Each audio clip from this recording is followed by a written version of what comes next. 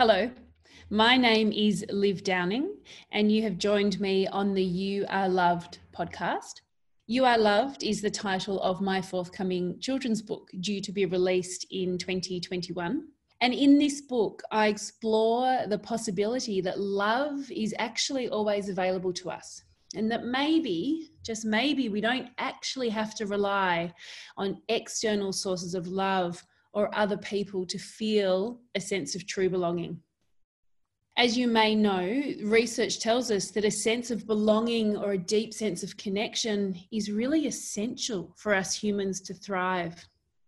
And in this series of podcasts, I want to learn more about why that is and how we can all get more of it to nourish both ourselves, our kids, and our beautifully broken world. It's my deep hope that through these conversations, together we can learn more about creating a more loving and wiser world. Welcome to the You Are Loved podcast. Today, we're joined by Caroline Weinstein. She's a clinical psychologist. And Kaz and I went to uni together, which you'll hear later on in the podcast. And I have always admired her work so much in the clinical space, because while I flitted between the clinical, the corporate, and the well-being sectors, she has really stuck within the clinical space, which is why I wanted to learn from her and to hear about the trends she's seeing when it comes to connection and mental health. In our chat, we cover a range of topics and mainly around how we can look after ourselves and each other during this rather stressful time of COVID-19. We dive really deeply into how it's okay to feel uncomfortable, and that us humans, we're not supposed to be happy or comfortable all the time. And Kaz shares with us some tips around how we can support our kids to develop their capacity to sit with discomfort. We talk about how we can support our children to ride the waves of adolescence and really prepare them for adulthood, and how we as adults can create these islands of sanity for ourselves as more and more of us are working from home during this time. Kaz also shares some eternal wisdom from Billy Ray Cyrus, so can't wait for you to hear that. And listen to how lovely and humble she is when I ask her at the end of the podcast for how you can find out more about her work. She wasn't ready for that question at all. So I hope you enjoyed the session today, and I look forward to hearing your feedback either through ratings, comments, or emails, and check out the Live Mindfully website for more blogs and information around connection. So welcome everybody. I would love to introduce to you my dear friend and mentor, Caroline Weinstein. I know. Thank you. Mentor, that's lovely. What a compliment. Kaz, I've really always looked up to you with your clinical expertise and experience, and we went to uni together, and I always figured that you were a very smart chick. I might hang out with you and maybe it would rub off. That's hilarious. I thought I'd hang out with you and our group's full, and that might rub off, but that didn't work. No, it didn't work. That's okay. We are who we are, and now we're okay with it. Correct. So I'm super excited to share some of your wisdom with the audience today, because you've got experience within the clinical space, and so just welcome to the You Are Loved podcast, and as you know, the mission of this podcast is to really enlighten and inspire and educate around the healing benefits of true connection. I'm really keen to learn more from you about the work that you do and some of the things that you're coming across in the space of connection and mental health. So to get started, I would love to just hear a little bit about you and how you came to be doing the work you're doing. What a long story. How did I come to do this? Well, I started with you way back when, studying psychology and studying psychophysiology. So I always had a fascination with connection, but neural connection in the brain always fascinated me. So that's where I started. And then using connection, I think, is a really nice basis for our talk, then looking at the connection through other parts of the system. And I studied yoga way back when, a couple of decades ago, and looking at then the connection between not only the clinical systems and the physical body, but more the emotional system and the spiritual system, and uniting that. And that's what yoga is really about. And then kind of bringing them all together through a master's in counseling psychology and then clinical psychology, and really uniting it all together. And I've always practiced very eclectically in bringing all of those facets together. I've been really lucky to practice in lots of different arenas that have ranged from with adolescents always. I started with adolescents and still continue to work in that area, and in the forensic space and community mental health. And now I still work in an adolescent mental health facility, and also in a private practice that I've run for quite some time with adult and adolescent clients. And I've worked in corporate areas teaching yoga, not so much as a psychologist, and bits and pieces all around. So I think that I've led a pretty eclectic life in the psychology space, which has been amazing because, I'm lucky every day is different. You go to work and you meet a human being and it's never the same. It's never the same session. It's never the same day. So it's a pretty lucky, very, very lucky job to have. Thank you for saying that. That actually brought me to my next question, which is you've stayed in, a pretty consistent, career path, always within the clinical space, always within the mental health space. Obviously, yoga was a key part. What's kept you there? What's kept you engaged in that specific area for, 20 plus years now? I think for me, working one-on-one with people has been it's a gift. It's such a privilege to be let into someone's world and their story, to be privy to that when sometimes no one else in the world has been, is just a gift. And so having been allowed to do that, it's like I couldn't imagine doing anything else. It's so unbelievably rewarding that I really couldn't imagine doing anything else. And every day really is very different, Liv. And I think about all the different people that I've met over the years and had the privilege of working with. And it's not just my clients, but colleagues as well, and the mentors that I have had, and the teachers I've had along the way, and people who've exposed me to, other, even just books and journals and workshops and the things that I've been privy to. I just think that it's just been lifelong learning and more learning. And so I've never yearned for a change. I've never yearned and thought that I'm really bored and not challenged, because, it's just different all the time. There's always more to look at and more research and, different people coming through the doors. And so I always feel fulfilled. I've been unbelievably lucky that I feel very, very fulfilled and continue to feel fulfilled. And so I can't actually see myself doing anything else. And I've said that over the years when I say, what else would I do if I weren't doing this? And I'm not quite sure what that would be. You are so lucky to have found that. And, I was reading an article recently, and the conclusion was that as human beings, there are two things that we yearn for. And one is a clarity of our purpose and what we want to do. And the second one is a sense of belonging and to be loved. And it really sounds as though you've got the first one nailed. So that purpose has been really clear for you, which brings us to the second yearning for humans, which is around connection. And I guess your career has provided you with some of that connection. Yeah. And I'm keen to hear a little bit about what does connection mean for you within the clinical space? Well, connection is, it's so important, Liv. We're born into this world, and, the infant yearns for connection from the moment it's born. I mean, it's neurologically wired to connect to others. And we learn through developmental psych about attachment theory, and attachment theory about the infant starting to attach to primary caregivers is all about connection. And we look at relationships throughout the lifespan, and patterns of relationships and attachment style, and we look at where things have gone awry and how can we fix them. And we're looking at connections and where there's been ruptures in connections. So it's all about connections, human to human. But we also look very much, every clinical psychologist who's trained in CBT, as you are as well.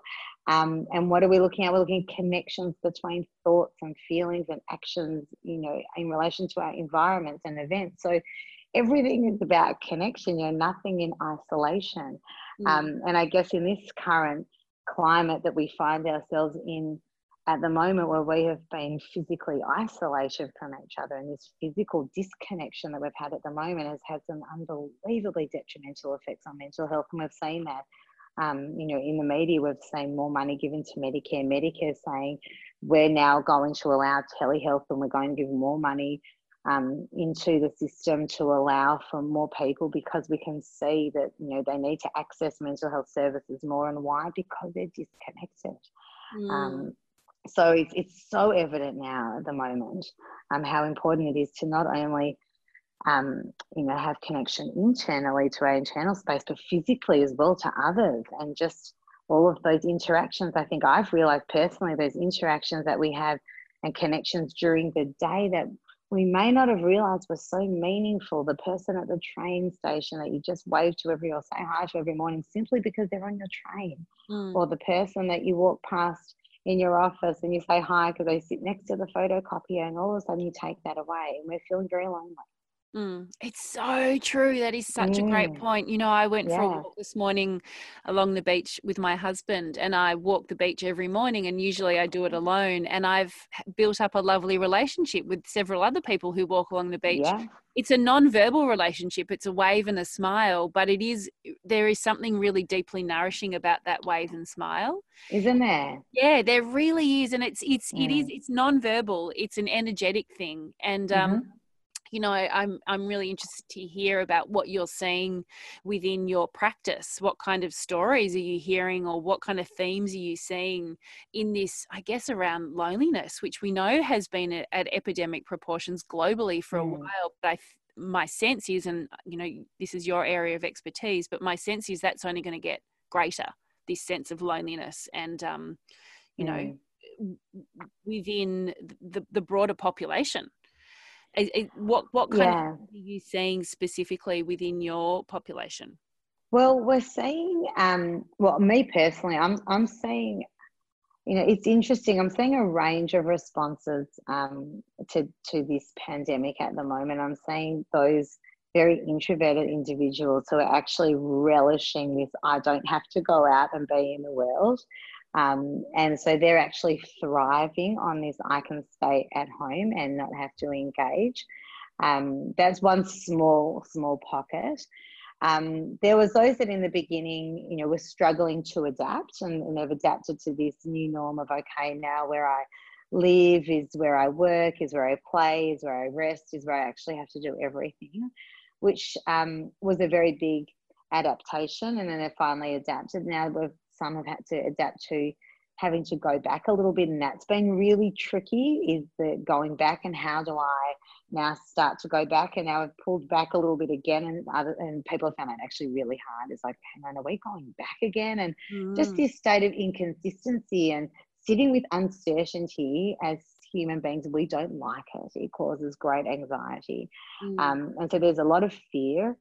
And there's a lot of discomfort with sitting with this uncertainty, and the loneliness is real because we live very individualistic lives, unfortunately, in Western society. We don't live with extended family members, and we often live in buildings where we don't know our neighbours, we don't know the people down the street. We often don't speak to people in our little shopping strips because we order our groceries online, food online, and so we're really missing all of those connections. And it's we're lonely, and we're not getting those connections at work because we're working online from home. And so it's really very, very challenging at the moment. And so, we're certainly seeing, I'm certainly seeing clients who are desperate to come in for face-to-face sessions. So I've been working face-to-face as much as I possibly can throughout this, simply because my clients and myself too, like we're desperate to see each other, rather than over a screen. And I know we're doing it safely. Like if anyone's unwell, etc., we're not seeing each other. But for those that can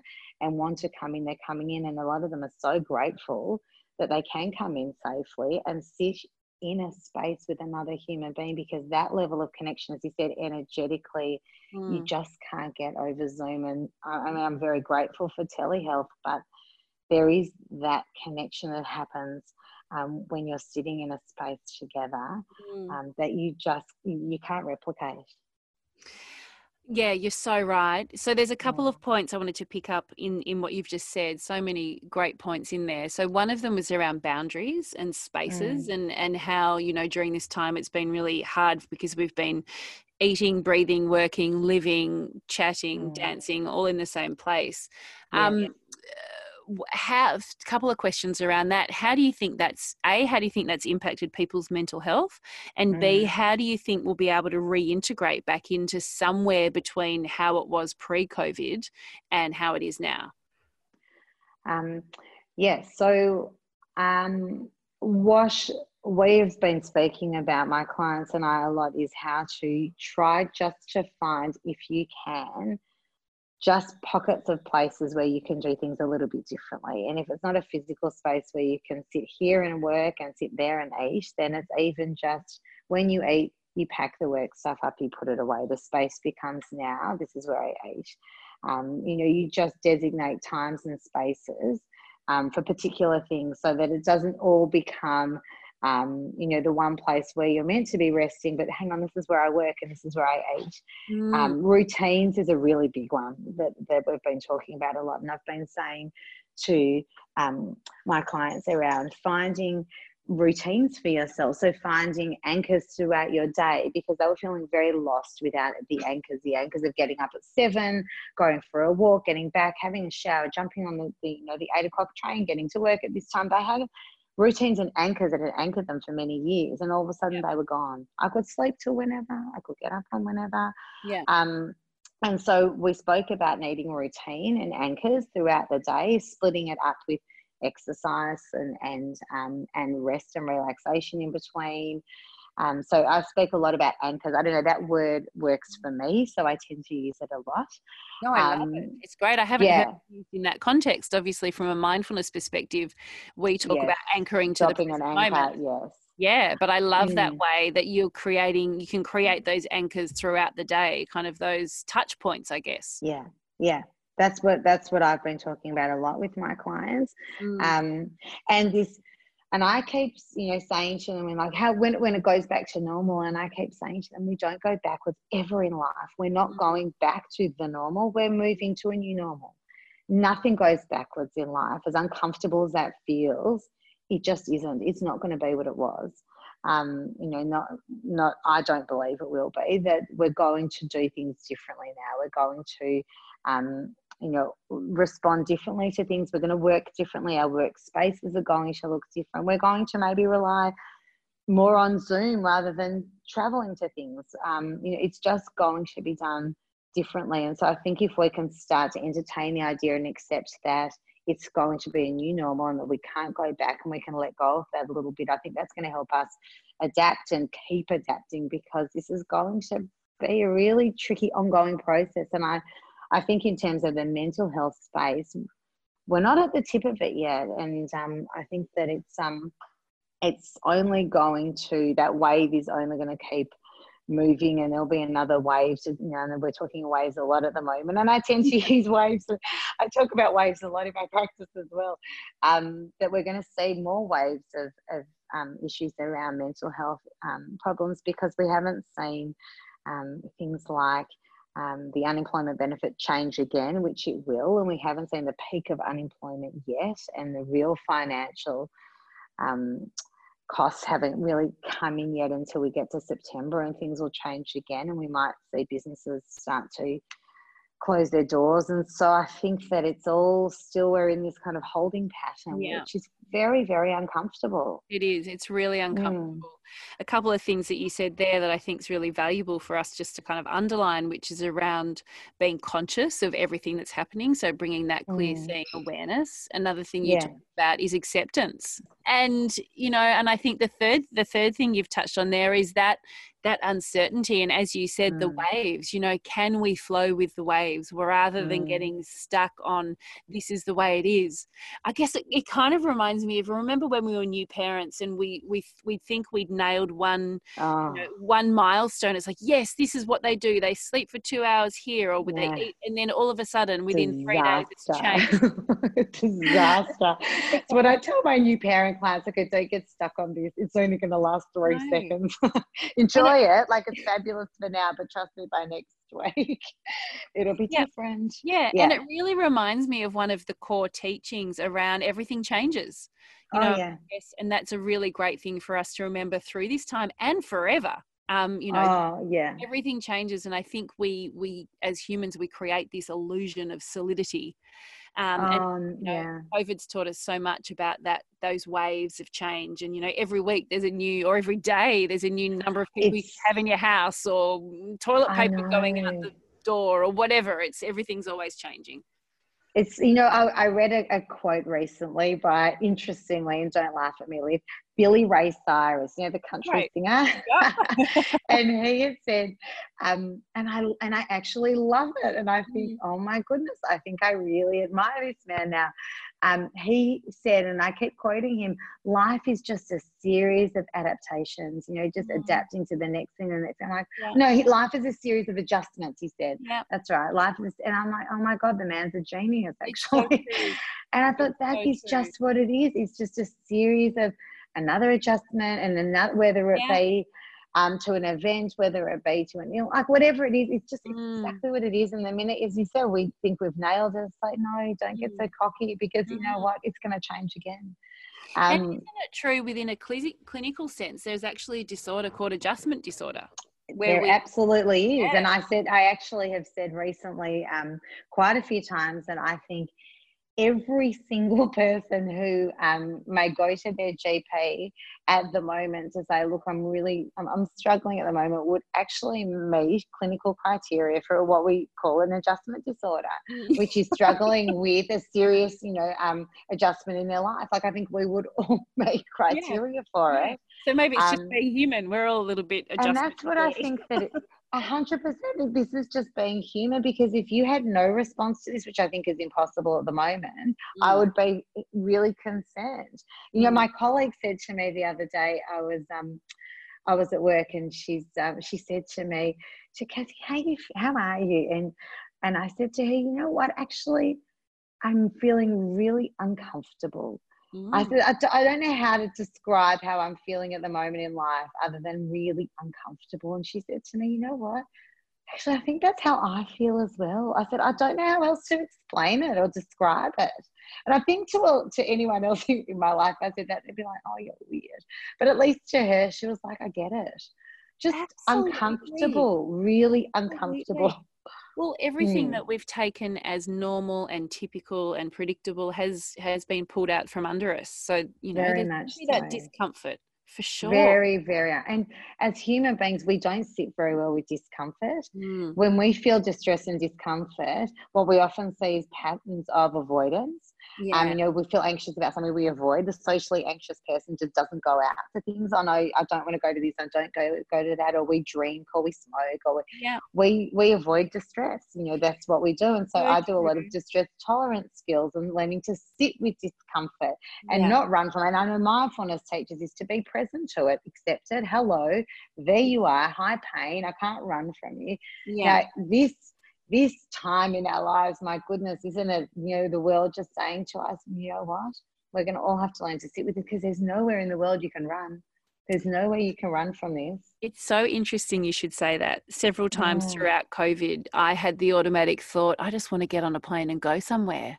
But of course, that's my natural tendency. But of course, we can't. So it's been so interesting to really have to sit with that discomfort. Discomfort, isn't it? It's like, because there just is nowhere. No, there's nowhere. And so that brings me to a question that I really want to ask you around your adolescents you work with.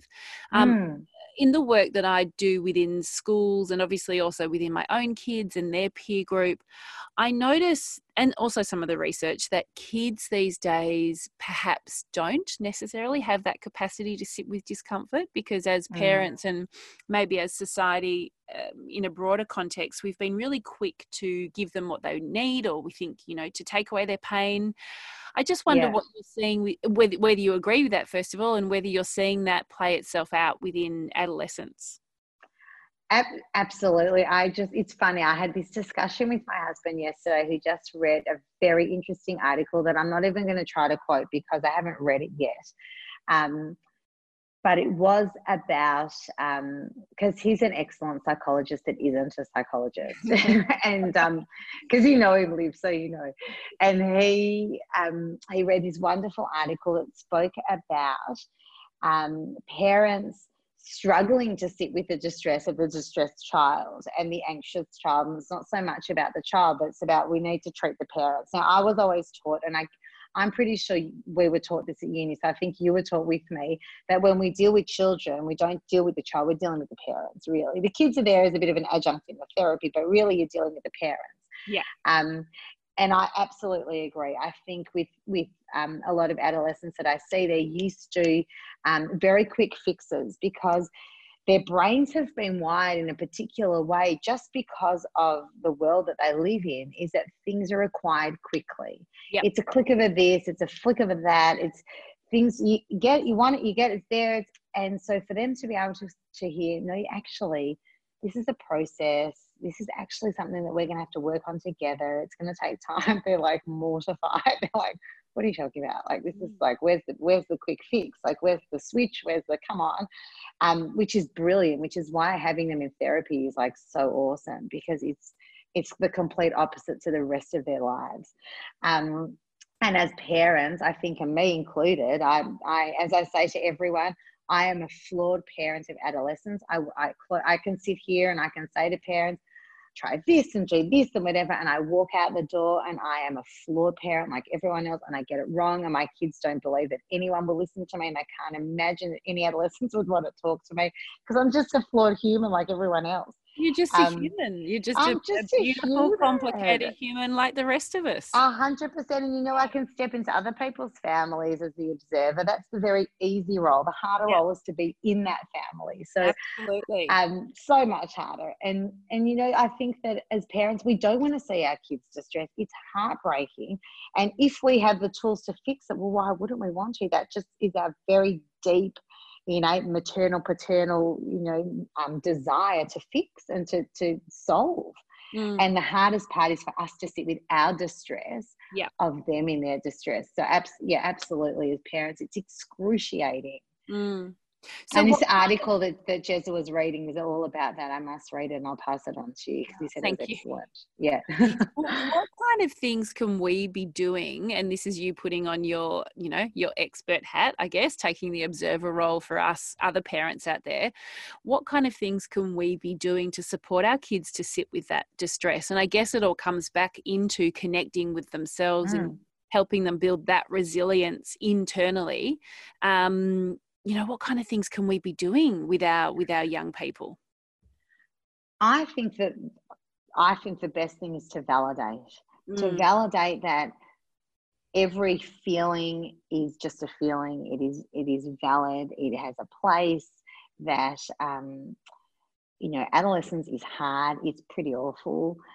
On so many levels, emotionally, physically, academically. Like it's really the most shocking time if you look at it, and what we expect of these young people during that time, what we put them through when they're going through hormonal surges and physical changes, and we expect them to sit tests at school every 5 seconds. Like it's a lot for these poor kids. And I think the best thing we can do is to validate. To validate that it's unbelievably tricky, to validate that it's okay to feel like this and to really struggle socially at times, and to, that you will find your clan at some point, and that you can try things out and not be okay at some things, and that's okay, and be a bit different to others. I feel that is the best that we can do. That for me, I really think that is like baseline, the best thing we can do. All the other stuff, I think, it's toppings to introduce them to this, sports and extracurricular things is great. But to have that validation, I think, is so important. Yeah.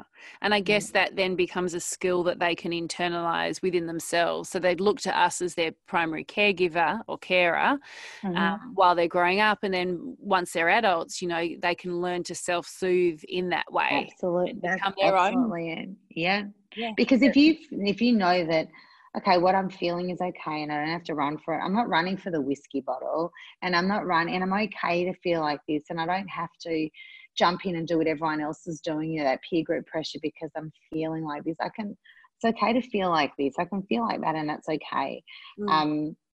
That's why I think it's so important. And look, they're going to fall off and experiment with this and experiment with that. We have to kind of expect that as parents. That's the other thing, is that we have to expect they're going to experiment. We're going to have to expect that that's going to happen, and that they're going to do things, and we're going to have to go, oh my goodness, like, oh God, because that's what adolescence is about. They need to experiment. They need to learn through experimentation. Their frontal lobe in their brain isn't developed like an adult brain. They don't have consequential thinking really in place yet. They don't have inhibition that's going to stop them.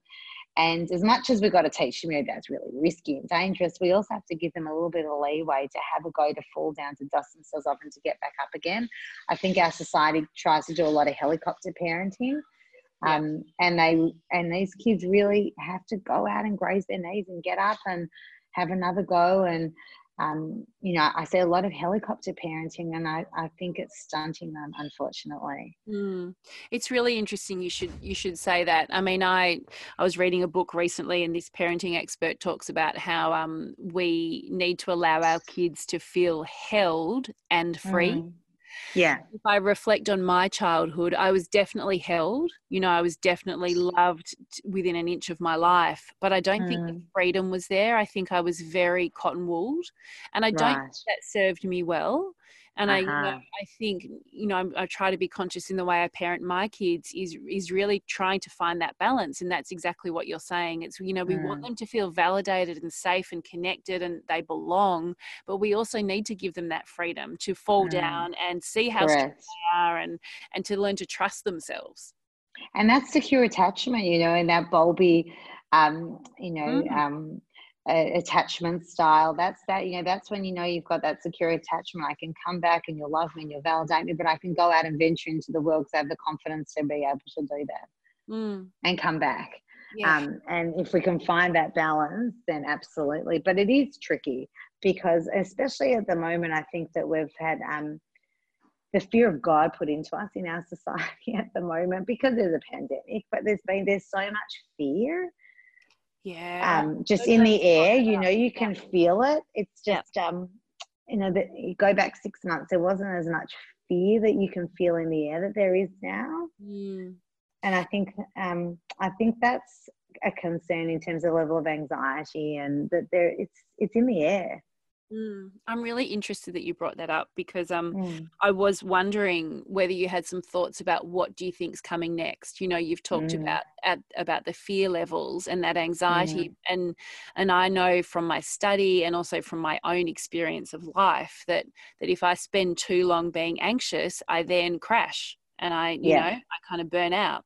And I'm wondering if that's what you're anticipating we might see on a bigger level, on a a societal level. I'm wondering that as well, Liv, because if when that primitive part of the brain kicks in, and that flight or fight that keeps us in that hypervigilance state, and that's what exhausts us. And that that we've been tapped on with that fear response now for a few months, and it's going to continue. Like, I think we're very fearful about the economic state, and we're fearful now about health, and cases have gone up again. And I wonder about that, and I wonder about, and this is maybe the mental health crash that we're all concerned about, is that going to happen? And look, it very well may. I'm reluctant to make predictions because we may have predictions about 80,000 people getting infected, and that didn't happen. So I'm not sure. I think that you're curious. I'm very curious. I certainly think that there's been a lot of mental health, issues that have arisen. How many of those people have actually sought help through, let's say, the Medicare system, or through life coaches or counsellors or kinesiologists or other allied health? It would be really interesting to see, and I guess that data will come out. At some point, it'll be very interesting to see Lifeline and Beyond Blue. I know they've had a real surge in calls. So it certainly has surged. It will be interesting to see the long-term effects, to see studies over the long term, to see what actually happens. I'm very interested to see around things with OCD and hand washing and phobias around germs. I'm really interested to see if this is going to have a long-term effect on rates of OCD, because in the population, it generally isn't that high to have a full-blown diagnosis of OCD, in particular with hand washing. I don't think it's that high from memory. Like, it wouldn't be huge, but I'm wondering, because now that's all we're told. Wash your hands, sanitize. Every shop you walk into, sanitize. Are we creating now a whole generation of germaphobes? It's such an interesting question, Kaz, and obviously I have no idea what the answer is. Something that I've noticed is really interesting in my own life is just, if we go back to kind of this connection piece, I don't know how to greet people anymore. I don't know if I should be giving them a hug or a kiss or a tap on the foot or just an eye wink. Terrible. It really starts off an interaction with a friend or someone, even an acquaintance.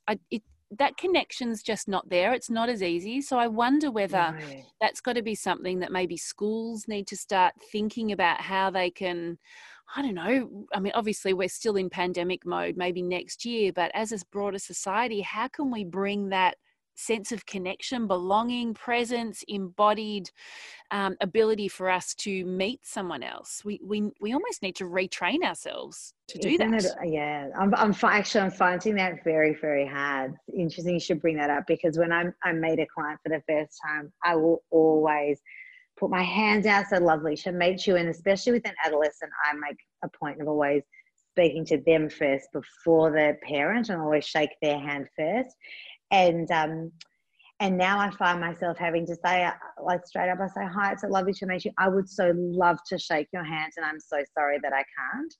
I feel like I actually have to acknowledge it. So I say something, because I can't let it go past, because to me it feels so unnatural to not engage them in putting my hand out. So I actually call it and I say something.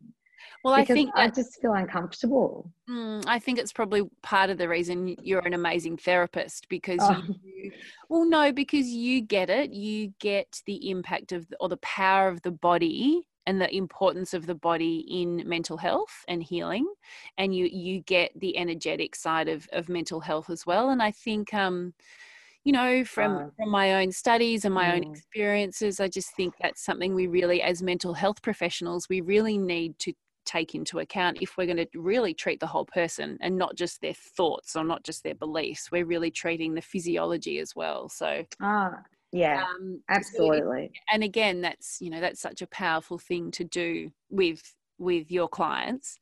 I'm really interested to really, I guess, drill down a little bit. We're coming to the end of our time together, but I'd love to hear maybe just a couple, 2 or 3 takeaways that you think, as either as parents, as women, or just as members of the community, we can do to support ourselves and each other in managing our mental health throughout this time and beyond. You talked about obviously the interpersonal connection as one of the key components, the validation piece as something else. Is there anything else you'd like to add on what we can do to support ourselves and each other? I think it's very, very important that we stay connected however we can.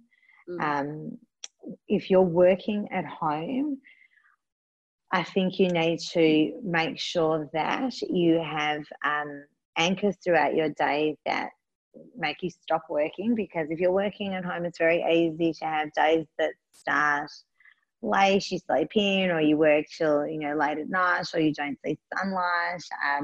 You don't speak to anyone else, that you intersperse throughout the day, getting outside, getting sunlight, maybe some exercise, talking to your friends. And whether it's a quick, FaceTime call, or you meet up and you go for a walk, or you just try to keep your connections up as much as you possibly can. Because it can get unbelievably mundane and very lonely if you don't. And I think it's really, really important that you do. And even if it's a walk down to the shop to buy some milk, do it, because you have to talk to someone. Don't check yourself out if you go somewhere where you can. Make sure you go through a checkout where you talk to someone, you ask them how their day is going, speak to someone. And in terms of other takeaways, there's so many takeaways, Liv, at the moment. Remind yourself that these are really uncertain times, that if you are feeling uncomfortable, then you're joining my gang. I'm feeling uncomfortable because I am feeling very uncomfortable as well. And that can also feel sometimes like irritability, I would say, and just a general discomfort. And sometimes you can feel quite settled. And it's waves, it comes, it goes, and you know what, sometimes it's okay to feel all right in this pandemic as well. Like, it's not all doom and gloom, and sometimes you're going to feel quite okay and your day goes okay, even if there's been so many cases and all sounds bad. It's okay to have a good day too.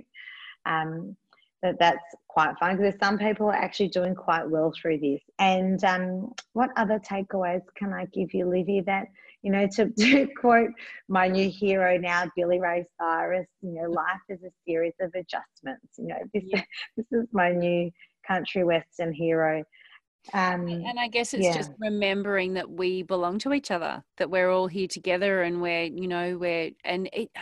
I loved your point about really reaching out to other people, because, for those of us who are conscientious and we just put our head down and bum up and work, it's very easy to forget to get out of the house or pick up the phone, because there are no boundaries.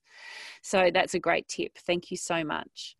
And also, the one thing also, Livy, that I've been thinking about as well, this is the first time, God knows in our lifetime, but in a lot of generations above us as well, where we can say that, globally, we are all going through something at the same time. And that's pretty significant. If we're talking about real connectedness, like, that's unbelievable, right? Like, all of us, like, globally, can say we are going through this collectively. Yeah. All right. Yeah. Well, thank you so much, Kaz. Thank you, Liv, for having me. No problem. I have really enjoyed our chat, and I know our listeners will have got some great wisdom out of all of your tips. How can people find out a bit more about your work? Well, they can look at the website of my practice if they would like to. So our practice is called The Talking Cure, and our website is thetalkingcure.com.au, and we are contactable through there. There's a contact us part where you can email us if you would like to. That's probably the easiest way to find me. I also consult at Headspace. Thank you so much, Caroline, for joining us today. It's been awesome just to hear your tips and your insights into what's happening within both the young people and us older folk, as well as parents, within Australia at this time during this global pandemic. And we really appreciate your insights and your wisdom. So thank you so much.